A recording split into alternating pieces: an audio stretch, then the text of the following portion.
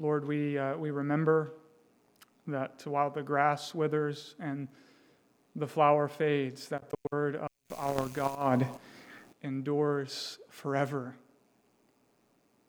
And this word that is before us, you have purposed for us today. May it prove to be a word of life. Speak your word to us, O Lord, and give us what we need to sustain us in our earthly pilgrimage until we enter into the full fellowship that is ours in our Lord Jesus Christ, in whose name we pray. Amen. The World Health Organization has done surveys in other countries throughout the globe, and in some countries, 60 to 70% of women say that they have been physically and or sexually abused at some point in their lifetime. The World Health Organization has also found that predominantly in cases of abuse, they involve a male perpetrator and a female victim.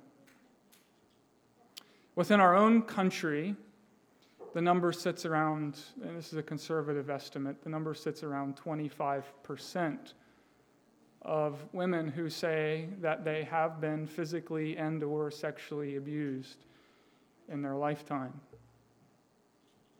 That's leaving aside various other forms of abuse, emotional, psychological, social, financial, spiritual abuse. It's a serious problem in the culture, and it's a serious problem in the church. And as a result, everybody is thinking about what's causing this? What's the reason behind all of this abuse? And is there a solution to this problem? Some geneticists say that the problem stems from genetic programming, and so the solution is genetic engineering. Some psychologists say that male abuse of women is rooted in self-esteem problems in the man, and therefore part of the solution at least involves counseling so that man might have better self-esteem and better perception of others. Sociologists of the egalitarian sort suggest that the problem is patriarchal institutions and structures, and if we're ever going to see any progress in the area of abuse in our culture, in our society, then what needs to happen is these patriarchal institutions and structures need to go away to achieve a true equality in society. Now, for sure, I think we don't want to dismiss some of those insights outright. Genes can play a role. Counseling is an important factor in dealing with abuse, and twisted and corrupt institutions and structures ought to be reformed. But I don't think any voices in our culture actually accurately address the problem of abuse, and therefore they don't provide the key solution to the epidemic of abuse in the culture and within the church. I think the book of Judges is a great place for us to go as we think about this important issue, because the book of Judges chronicles various forms of abuse against women and explains the root cause of such abuse. In fact, what I hope we'll see this morning is the book of Judges connects how women and children are treated among the people of God to the spiritual health or lack thereof among the covenant community of God's people. In other words, how women and children are treated among the people of God is a barometer by which we can measure the spiritual climate of God's people. Today, I want us to think about fallen and redeemed sexuality under these two broad headings. Under fallen, I'm sorry, I said sexuality. Sunday school's creeping in here. Under fallen masculinity, I want us to consider two ideas from the book of Judges. First, I want us to survey the cases of abuse in Judges and look at the root cause, according to the book of Judges, of abuse.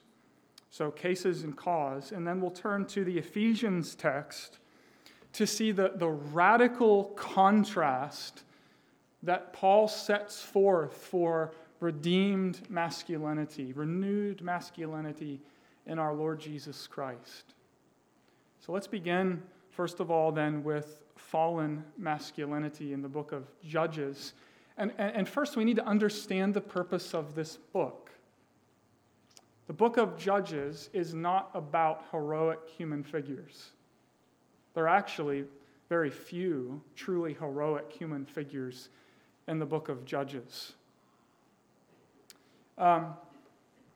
It's not merely a historical book.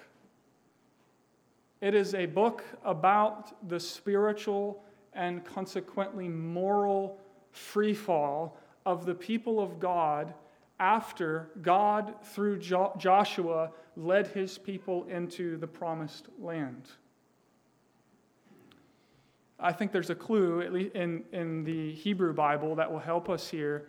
The place of Judges in the Hebrew Bible differs from our English Bibles. Judges in the Hebrew text is within a section known as the former prophets, indicating that Judges is not merely a historical record. It's not merely a book setting up the time of the kings, though it is doing that. But fundamentally, the book of Judges is a prophetic cry exposing the unbelief, faithlessness, and pride of Israel, while pointing people to the Lord who graciously and repeatedly intervenes on behalf of a stubborn and rebellious people.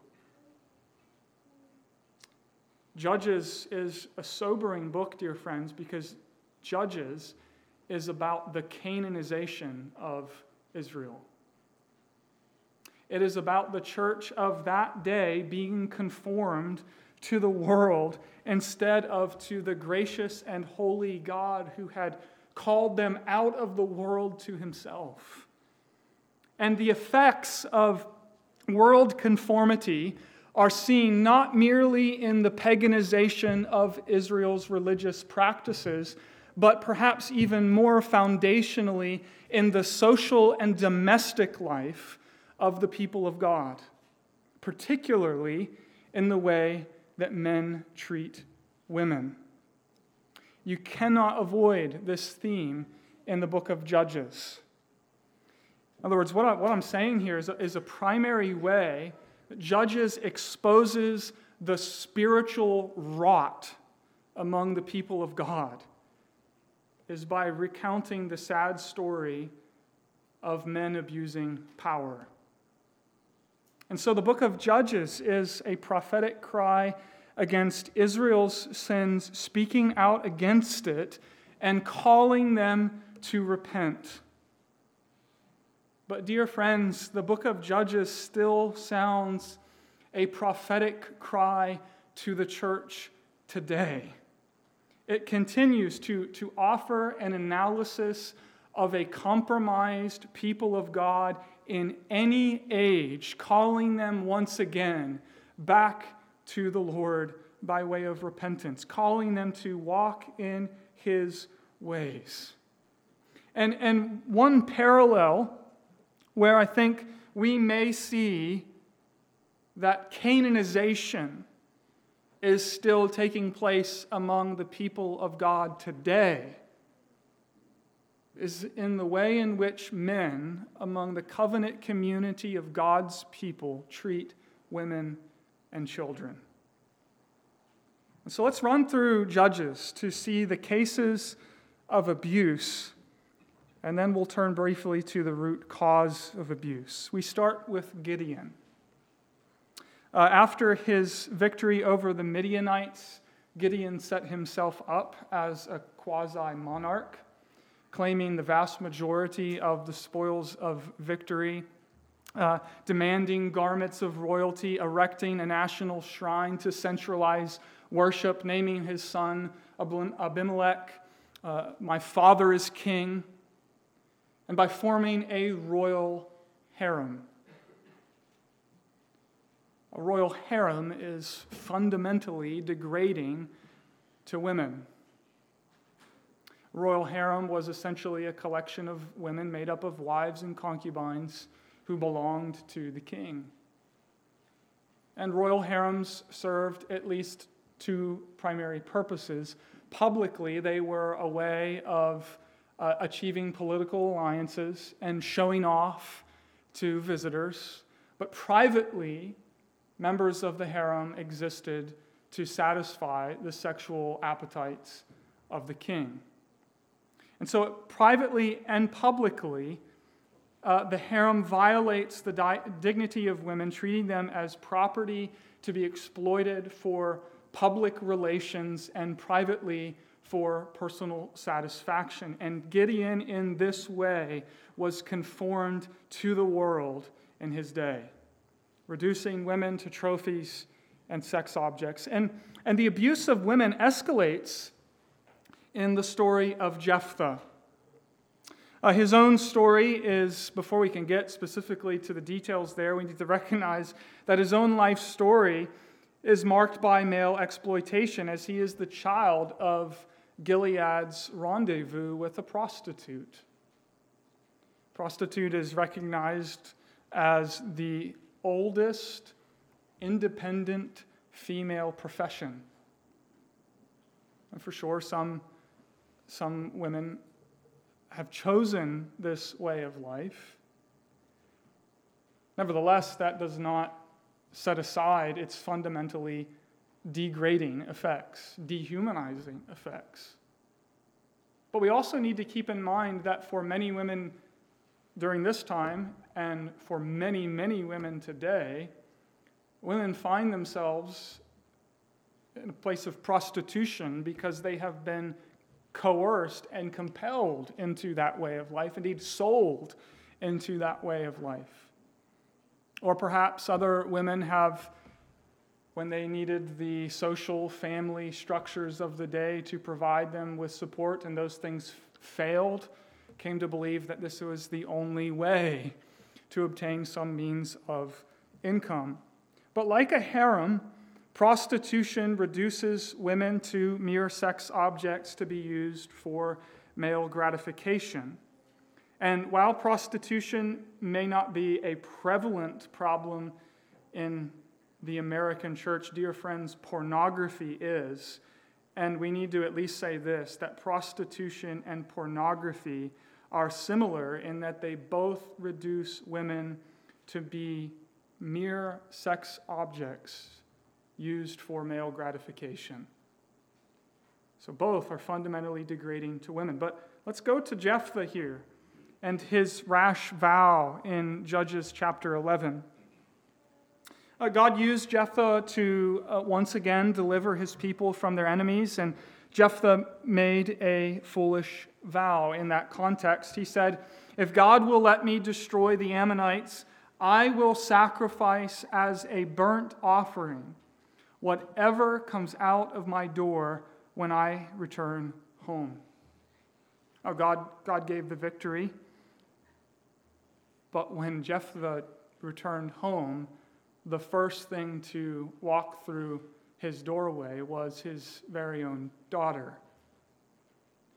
Now, there is, of course, differing understandings of what occurred next. Some say he dedicated her to some kind of religious service perpetually for the rest of her life. But others point out it was a burnt offering Jephthah vowed, and all the text tells us tersely is he did it to her as he had vowed. And for that reason, many people have suggested that Jephthah actually sacrificed his own daughter. those who take this position are saying, here's how deep the Canaanization went among the people of God during the time of the judges. They had begun to adopt pagan worship practices, even child sacrifice, which was explicitly forbidden by the law of God. Whichever way you understand the story, Jephthah is definitively presented as a man who made a foolish and rash vow, and he didn't have to go through with it. There were provisions in the Levitical law to repent of foolish vows. But you see, to maintain his public honor, he prioritized his own reputation over his own daughter. He made a vow, and he made his daughter face the lifelong consequences of that rash decision. So even if the more positive reading is correct, and she was dedicated to a life of service, this is still a man who makes his daughter endure the consequences of his own folly. Instead of confessing a rash vow, acknowledging his foolishness, and repenting of that vow, he made her accept the consequences of his folly to keep face, to maintain his reputation, to maintain his public honor. And so this is men treating women, even daughters, however men please. And if the other reading is correct, which I think is actually the majority view, then this is abuse at its very, very worst. Well, then there's Samson, someone we're more familiar with, but perhaps we need to clear away some misunderstanding of Samson that we've acquired through our Sunday school classes growing up. Samson is the ultimate womanizer. Samson is a man who lives his life based entirely upon what he sees and his own sexual appetites. In Judges 14, he demands to have a Philistine as his wife because he likes what he sees, despite the warnings of his parents about the danger of Israelites intermarrying with Canaanites. All that matters to Samson is what he sees, and therefore he takes what he wants. And as his story unfolds, Samson is portrayed as a haughty, impudent, angry, rash, independent man driven by sexual lust. It's not long before he mistreats the wife that he took. He degrades her, and then he abandons her. In Judges chapter 14, verse 18, I'm all over the place today in my mind. In Judges 14, he refers to her as his heifer, which is equally offensive in English as it is in the original Hebrew. Not long after that, he abandoned her in a fit of rage and thought he could buy her favor back with a young goat, the equivalent of a dozen roses and a box of chocolates, to get back into good graces.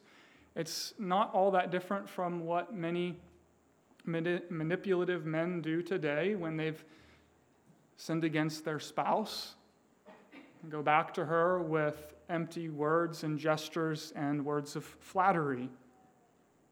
Then Samson heads off to Gaza, where he sleeps with a prostitute, and once his sexual appetites are fulfilled, he leaves her before dawn, and then he gets involved with Delilah. And the story of Delilah is a story of ironic justice. Because here is a man who thinks that he can play with women however he pleases, and at the end of the day, it is a woman who outplays Samson and proves to be his downfall. It's his own lust that proves to be his demise. And it is only by the grace of God appearing in his life one last time at the end of his days that his life story ends the way in which it does. Chapter 17, briefly, the story of Micah. Micah is a man who stole from his own mother, taking 1,000 shekels from her. But then I want to turn your attention to Judges 19 through 29, which contain the peak of men abusing women in the book of Judges. This tragic story begins with a Levite and his concubine, essentially a long-term mistress, a practice which is just assumed. But we could talk about the immorality of having concubines. Nevertheless, here's this Levite, a member of the tribe appointed by God to serve as the religious leaders of the people of God. Here's a Levite with his concubine, and they make their way to Gibeah, and they stay within a house expecting to be safe among the Israelites. And the night in which they're staying, the men of the town come pounding on the door, demanding to have homosexual relations with the Levite. Now, that's bad enough, but the men's response to that, the host of the home, his response to that is to offer his virgin daughter and the Levite's concubine to satisfy the sexual lusts of these men. And what follows is indescribably wicked. And that doesn't do justice to it. Because after abusing the concubine all night, these men left her for dead at the doorstep of this man's house. And when the Levite went to leave the following morning, himself unscathed, he looks at this poor woman in a heap on the ground and without a hint of compassion or concern or care says to her, "Get up, let's go." It's not even clear whether she's still alive at this point. But then things go from bad to worse in the book of Judges, if things can get any worse than that, because the abuse of women from this event then multiplies. The gruesome details of this Levite hacking this woman's body into pieces and sending it out to the tribes of Israel. And when the people of Israel find out about this great atrocity that took place among the tribe of Benjamin, the tribes of Israel responded by launching an attack upon their own people. And the tribe of Benjamin was nearly wiped out. And once again, men are making decisions affecting women without any respect to their dignity, life, or feelings. The abuse begins with the slaughter of one innocent woman, and it leads to the innocent slaughter of Benjamite women and children suffering for crimes committed by the men against that concubine. See the injustice of it. And they slaughter all of the men, women, and children of Jabesh Gilead, except for 400 virgins. You know what the Israelites did next? They decided that the 400 virgins would be forced to become the wives of the surviving Benjamite men.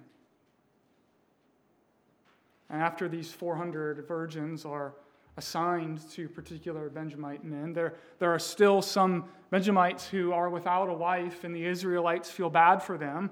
And all of this is taking place at Shiloh, a center of cultic worship in that time.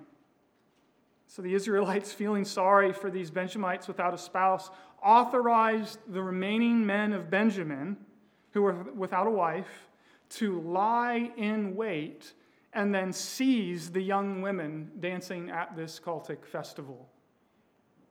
After taking what was not theirs to take, the men offered a pathetic excuse to the fathers of these daughters, and then everyone returned home like everything was fine and dandy. But you see, the 400 virgins of Jabesh Gilead the ones who were fortunate not to be slaughtered, they lost their families, were taken from their homes, and forced to live with their captors. And the women of Shiloh were ambushed, violently seized, removed from their families, and forced to live with their captors. And not once are the women's interests considered. So you cannot read through the book of Judges without seeing how the book is intentionally chronicling the male abuse of women and children as testimony of the spiritual rot among the people of God. And Judges chronicles various examples of men abusing women. We saw Gideon collecting women for his public reputation and sexual pleasure. We saw Jephthah, in some sense, sacrificing his own daughter for the sake of his reputation. We saw Samson, who saw women as nothing more than a means to sexual gratification, calling his own wife his heifer. The men of Gibeah sexually abused and murdered the concubine of the Levite, which led then to the men of Israel corporately committing criminal acts against women and acting like it was all perfectly fine. It raises the question, doesn't it? What's the explanation for such depravity? What's the explanation for all of this abuse? Are all of the Israelites just in need of genetic engineering? Is there some kind of genetic malfunction among the tribes of Israel? Are the Israelites just in need of self-esteem counseling? Or is this just patriarchy at play? And that's the real problem. The structures and institutions of Israel need to be turned upside down. I don't think so. Again, that's not to say genetics doesn't play a role. Counseling is an important part of recovery, that corrupt institutions and structures don't need to be changed. But I think Judges offers a deeper explanation, a theological explanation of abuse. I have to be quick here. So the cause cited for the abuse that took place in the days of the Judges is seen fundamentally as a spiritual problem. The problem of abuse between men and women is indicative of a problem between God and man. Israel had forgotten God and turned to do what was right in their own eyes. And so their mistreatment of women and children was the outworking of their spiritual rebellion against God. Incidentally, I think that has an important lesson for those who have experienced abuse in their own lives. Because one of the issues that victims of abuse all face is the question, is this my fault? Have I done something to deserve all of this abuse? The physical, the sexual, the financial, the social, the psychological, and spiritual abuse. And have I done something to deserve this? And one of the things Judges teaches us is that there is nothing anyone can do to deserve this. And the real cause of this, fundamentally at its core, is an individual who has turned their back on God and is doing what is right in their own eyes. And so the explanation of Judges is that the mistreatment of women among the people of God is a signal that abusers have forgotten God and are doing what is right in their own eyes. They are experiencing, if you like, culpable divine amnesia, forgetting who God is, forgetting what God has done, and they are living by their own fallen, sinful morality. And so at the end of the day, we say that unbelief and pride are the twin root causes of abuse. It's not to say that there isn't more to be added to understanding the causes of abuse. And for sure, don't hear me as saying that I'm ruling out other parts of the solution, because the solution, according to Judges, is to remember the Lord, to humble oneself, to repent, and to no longer do what is right in your own eyes. Because if Judges tells us, if people will seek the Lord's face, turn from their wicked ways, that he will forgive them and heal them. And my friends, that forgiving and transforming grace will create a community of people and families where women are treated with dignity, respect, love, and care. And I think in Ephesians 5 and 6, we have one example in the Bible of that glorious vision of what it will look like. So I want to turn our attention there for a few moments. Because if Judges chronicles fallen masculinity, then Paul gives us gloriously contrasting vision for renewed masculinity in Christ. In context, Paul is speaking to those who are in Christ Jesus, those who have trusted in the Lord Jesus and who have embraced the gospel. Those who are trusting in Jesus for the forgiveness of their sins and for the grace to walk in the light. Those who have received the Spirit of Christ who dwells in their hearts. That's who Paul is speaking to in the latter half of the letter to the Ephesians. And he says to them, there's this former way of life in Ephesians 4:17 and following that's marked by futility of mind, darkened understanding, alienation from the life of God, hardness of heart, callousness, sensuality, and impurity. But in Christ there is a new way of life, Paul says. A new humanity that God is bringing together in Christ. And in Ephesians 5, beginning in verse 22, down to chapter 6, verse 9, Paul turns attention to the home, the household code. Essentially a guideline for families grounded in grace and centered on the Lord Jesus Christ. It's, I think, important to recognize, though, that household codes in this time period were a normal cultural thing.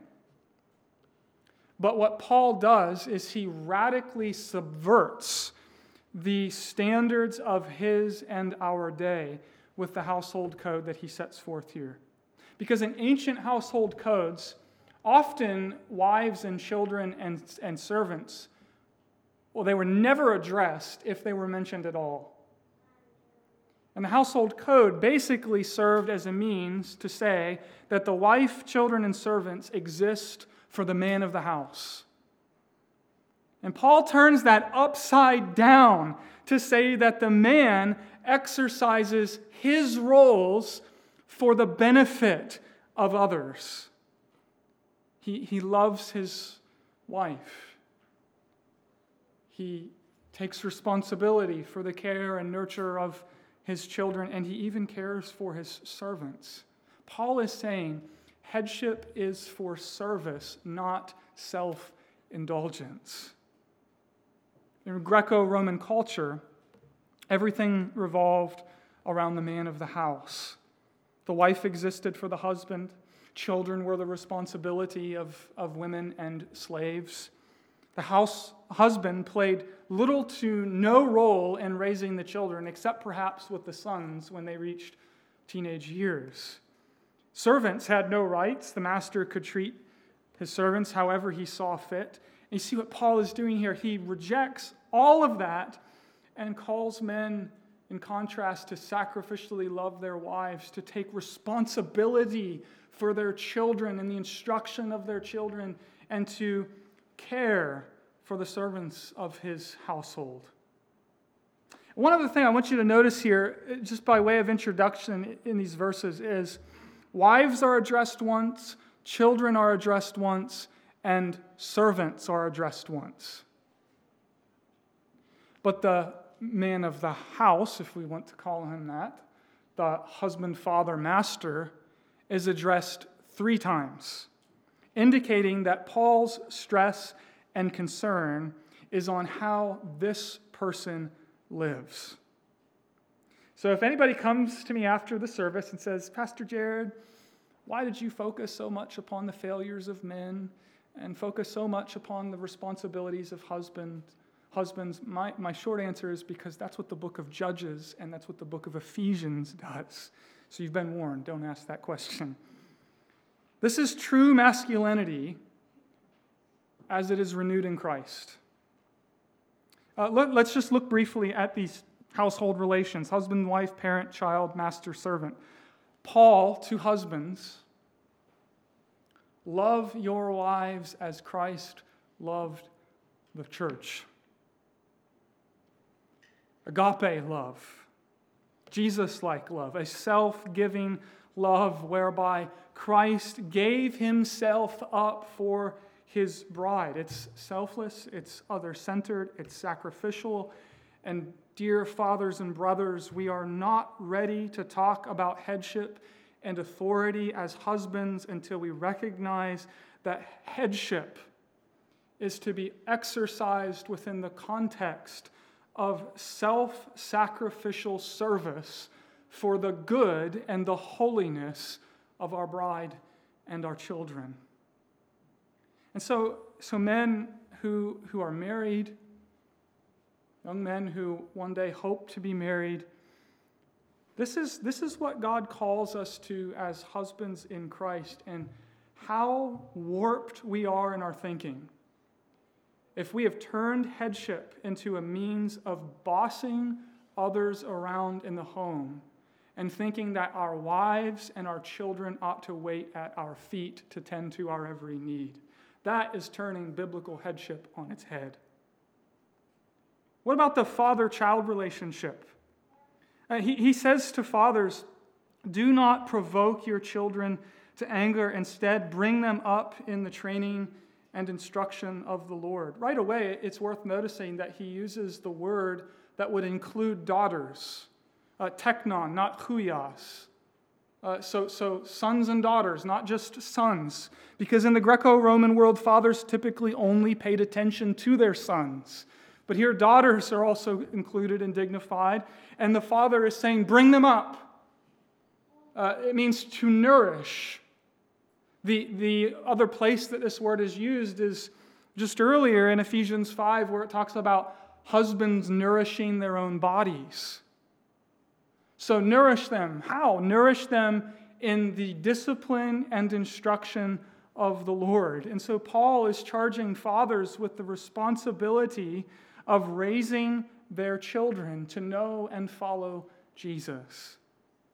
And so the picture of the husband-father is a man who loves his wife sacrificially and who bears the weight of the responsibility of raising and instructing the children of the home.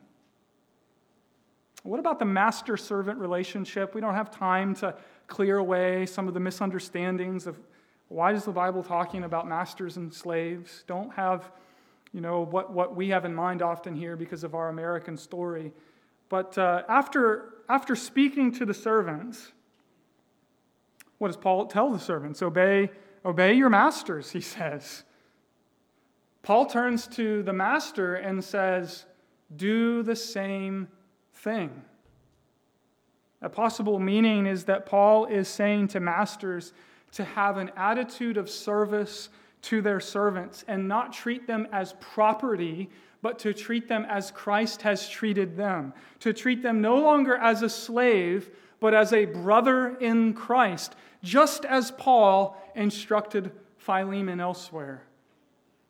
So put these two pictures then side by side, Judges and Ephesians. In Judges, you have this picture of fallen masculinity, men abusing authority, abusing women, degrading women, using women, men who viewed women as trophies and sex objects. It is fallen masculinity in all of its various ugliness. And at its core, it is the result when men forget God, forget who God is, forget what God has done and will do, and they turn from him and begin to do what is right in their own eyes. That's one picture we see this morning. And then see in contrast to that the Pauline vision of redeemed masculinity in Christ, which is radically different, radically subversive to the standards of not only our culture, but I think at times often the church. Yes, Paul calls wives to submit to their husbands as to the Lord, and children to obey their parents in the Lord, and that is certainly something we should spend time reflecting upon. And we need to say that is good instruction because it is according to God's good design for families. But I focused upon the husband and father today because I want you to understand and see that the picture is not of a subjugated wife who unquestionably bends herself to the will of her husband in all things and who bears all of the weight of running the home and raising the children and tending to her husband's every need. My friends, that is a distortion that needs to go.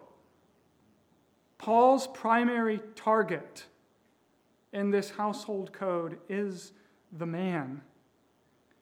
And he envisions a man who so loves his wife that he puts her first, a man who takes responsibility for the nurture and instruction of his children, that they might know and follow Christ, a man who willingly serves the lowliest in his home.